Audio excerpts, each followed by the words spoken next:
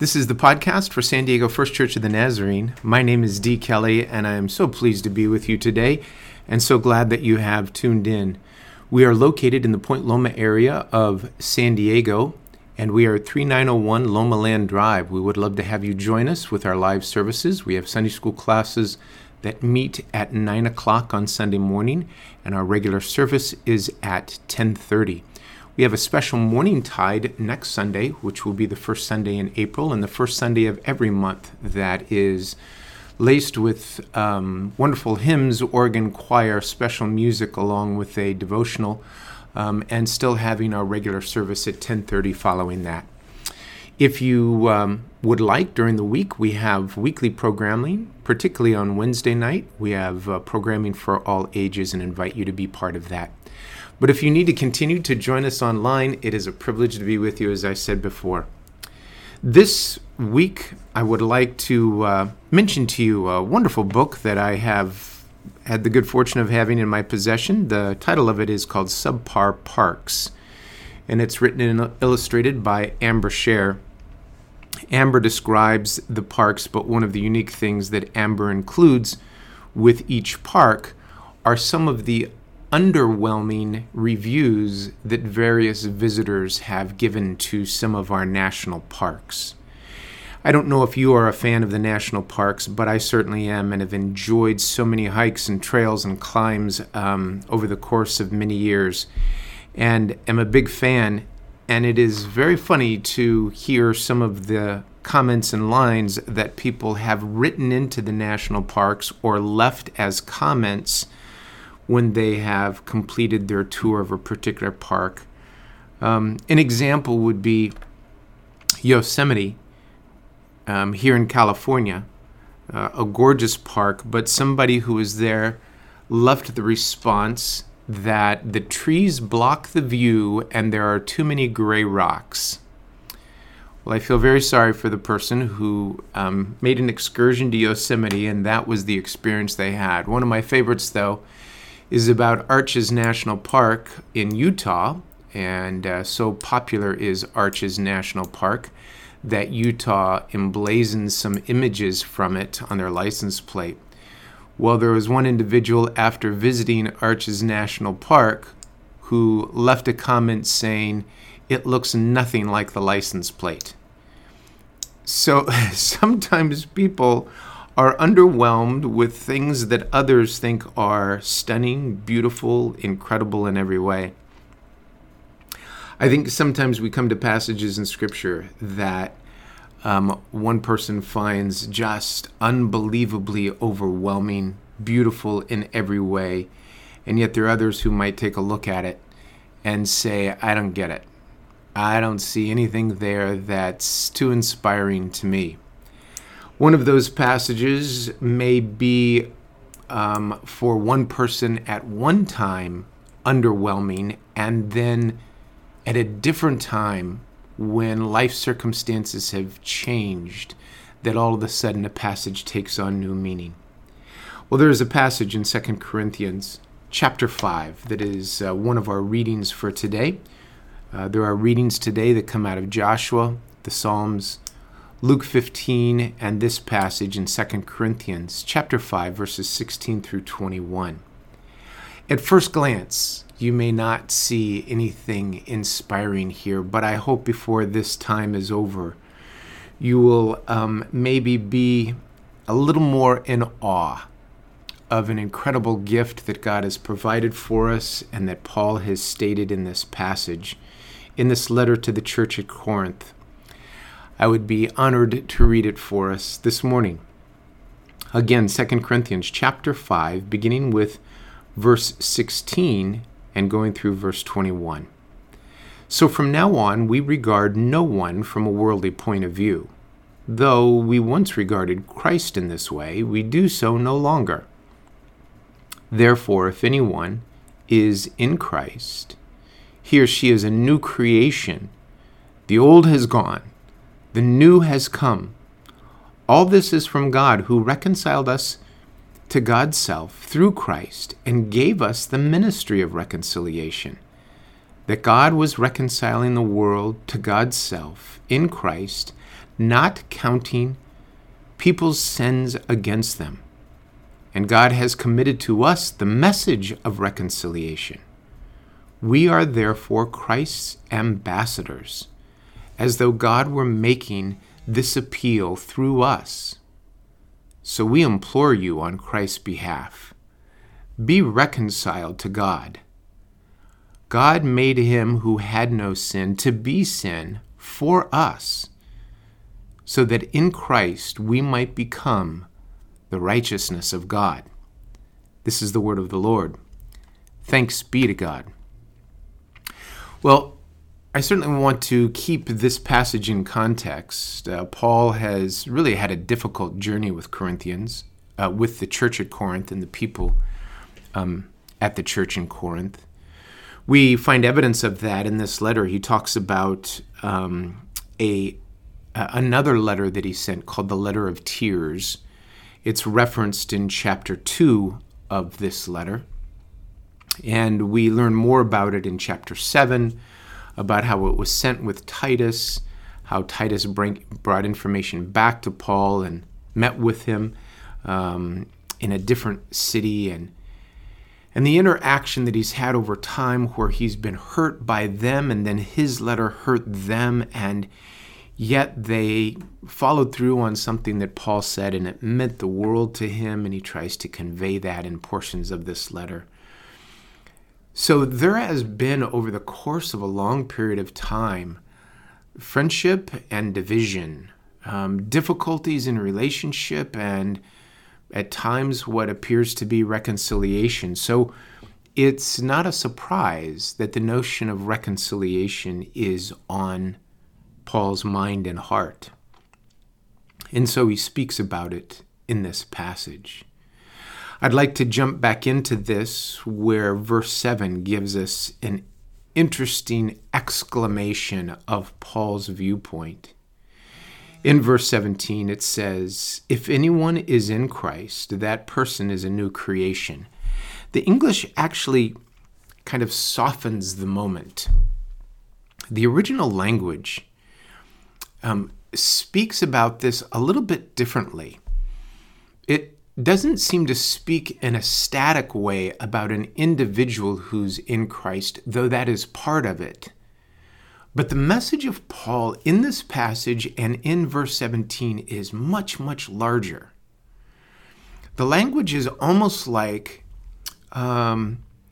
if someone is in Christ, and then it's almost as if Paul doesn't have words to express what he wants to say, and then just in exclamatory fashion, a statement just blurts out, "New creation." It's a statement about both an individual and God's relationship to the cosmos, or all people, or greater than that, all things. That being in Christ is an example of what God is doing, and what God is doing is, well, I hardly have words for it. It's just new creation. This is the tone of Paul's statement here, where he exclaims with what appears to be profound excitement, maybe, what it feels like to be part of Christ. And so let's not miss here that this is not a static thing, but it's part of an ongoing reconciliation that God is doing with all creation. Very powerful. Well, in verse 18, we go on to the next huge thought that is here, the next peak of the mountain, like maybe at Yosemite or some other place in one of our national parks, the next big vista.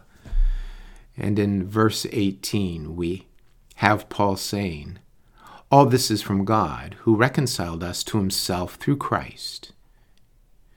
So I want to pause for a moment and acknowledge that this says very clearly that this reconciliation is initiated by God.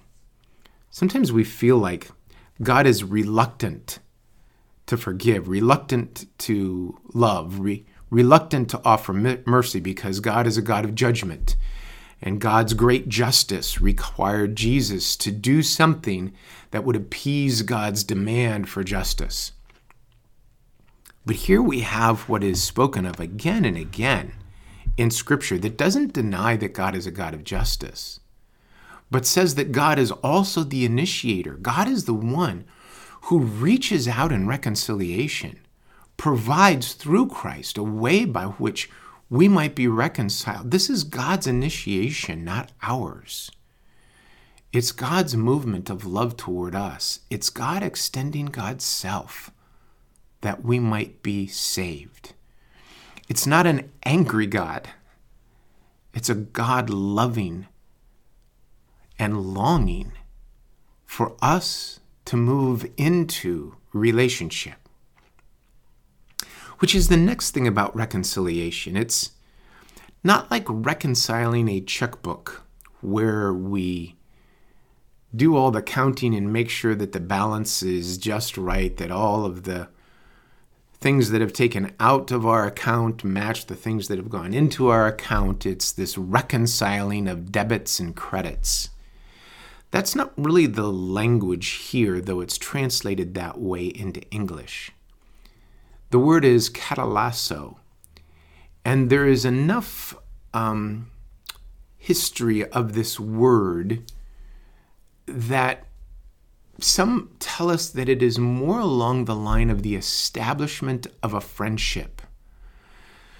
The establishment of a relationship that's not built on accounting principles, but is relational in nature. God reconciling God's self to us that we might be in relationship. And again, reconciliation is not conformity. God doesn't demand a certain type of conformity before reconciliation is extended. God extends reconciliation even before any change has been made or even offered on our part. It's a powerful notion. In fact, I'd like to go a step further. This passage very clearly says in verse 19 that God was reconciling the world to God's self in Christ, not counting our sins against us. Not counting. This is part of the scandal of one of the other lectionary readings for today. It's Luke chapter 15, the story of the prodigal son, the prodigal love of the father, the elder brother. This family and its storyline is etched into Christian culture in a pretty profound way. It speaks about a younger brother who asked for his portion of the inheritance and went to the far country and spent it all and found himself in dire circumstances, came to his senses and had a speech all prepared to come back to his home and apologize, but just simply say, "And Father, make me as one of your slaves." The father, when he saw his younger son a long way off, went running after him to greet him, to put a ring on his finger, a coat on his back, and to prepare a banqueting feast, for his son was home. The extravagant love pushes past anything that might have embarrassed any other person in that community. For the father to run, for the father to not punish or hold the younger brother accountable for those things. It is as if the father's not counting what took place. The older brother is. The older brother's out in the field. He's been counting all the ways that the younger brother betrayed the father and betrayed him. His anger and resentment is revealed at the end of the story because the older brother is always counting. The extravagant love of the father, the scandal of the story, is that the Father's not counting. And here we have in this passage in 2 Corinthians chapter 5 that reconciliation is founded upon this issue that God is not counting our sins against us. That is so hard for us to comprehend because counting is so much a part of our culture. It's so much a part of our humanity. We count everything. I mentioned the counting of the checkbook. We live here in a location right next to a university that has to count to produce grades, counts for tests, counts days that are academically people are in class, counts the number of days that somebody shows up. Counts. And when we get out, we're counting how much income we need to pay off those school loans. We're counting how many hours a day we have to work in order to get that kind of job. We are counting in our relationships. We're counting the number of times somebody has offended us. We've counted the number of times we've been hurt. We've counted the number of times we have given and it feels like somebody's not given back to us. We count. Matt Skinner, in talking about this notion of the prodigal son and the issue of counting, speaks about his exercise routine of swimming. And I can so relate to this. He talks about when he swims, he counts the laps. It is an exercise. It is something to count. It is something to check off and complete. And so often when I swim, they are laps, and I will count one after another until I've gotten to whatever the goal is that I have determined in my accounting way of living. And Matt references periodically taking one or two of his children along who play in the pool as he does laps. And once he asked his kids, after having watched them play for a long time, how long have you been doing that? And the response was, I don't know. They were having so much joy, so much fun. Counting time was irrelevant. In fact, it made no sense. Counting time was an adult thing to do. Recreation, that was something to enjoy. What would it be like if our faith started moving into a place where we were no longer counting? Where we actually believed that God wasn't counting things against us? Or even, if I push this a little bit further, in regard to grace, God's not counting good things for us. Grace is grace. Forgiveness is not a matter of counting and listing all of the things that are wrong. Forgiveness is remembering. It's not forgetting all of those things, but it's not counting them. It's not counting them against us. It's not counting how we respond to forgiveness. Forgiveness comes freely from the Father. I would ask the question of us, what are the many things we're counting against ourselves? Regrets? Things we've said and done? Failures? Hurts? Pains? What would it be like if we swam in the pool of God's grace without counting? What if we splashed around in the lake of God's peace and didn't count the times where we had betrayed that peace, or where we had been hurt by someone else who betrayed that peace? Do you think it's possible that the Spirit could work in our lives in such a way that we could be free from counting within our spiritual journey long enough to experience true forgiveness and grace? In this season of Lent, where we have grieved over death and pain and sorrow and war and struggle, right in the middle of this, we have this powerful passage of reconciliation that reaches to us and not only says that this is reconciliation for you, but you're invited to be ambassadors of this very trait. You're invited to participate in God's righteousness. And what is God's righteousness? It's the vast expanse of this very thing, bringing about reconciliation. Not counting things, not numbering them, but freely and extravagantly. Offering a relationship that assumes forgiveness without counting wrongs, that embraces a future because we're starting with full-on relationship now, anticipates with hope what can be, because today there is a freshness.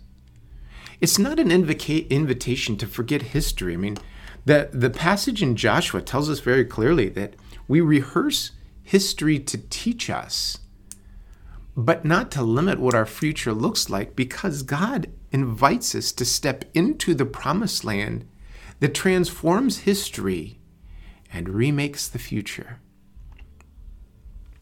This is the notion of reconciliation in this passage, and the invitation to be ambassadors of this very thing, living out what God has done for us, because God makes God's appeal through us. Wow! What would it be like if we actually lived this way? Freedom's frightening. Letting go of counting, that's our security blanket. I can prove things if I can count them. What if instead of trying to prove things, we just enjoyed things? O God of grace and mercy and forgiveness, you reach to us today, every day, and offer a relational beginning daily,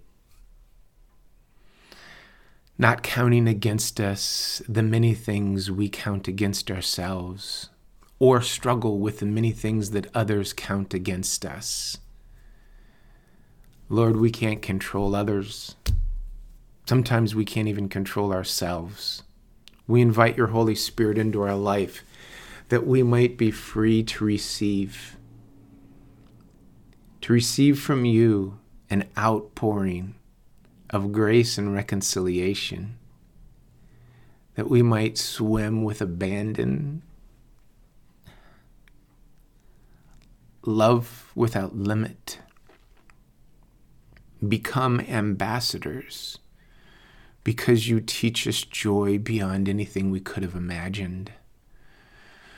Don't limit us, Lord, to the picture on a license plate, but help us to dance through the arches of life,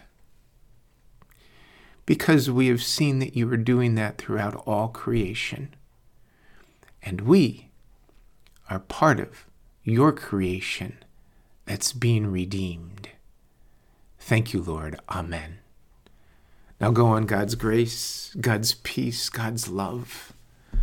Be ye reconciled and step into the promised land, the future that God has for you. Amen.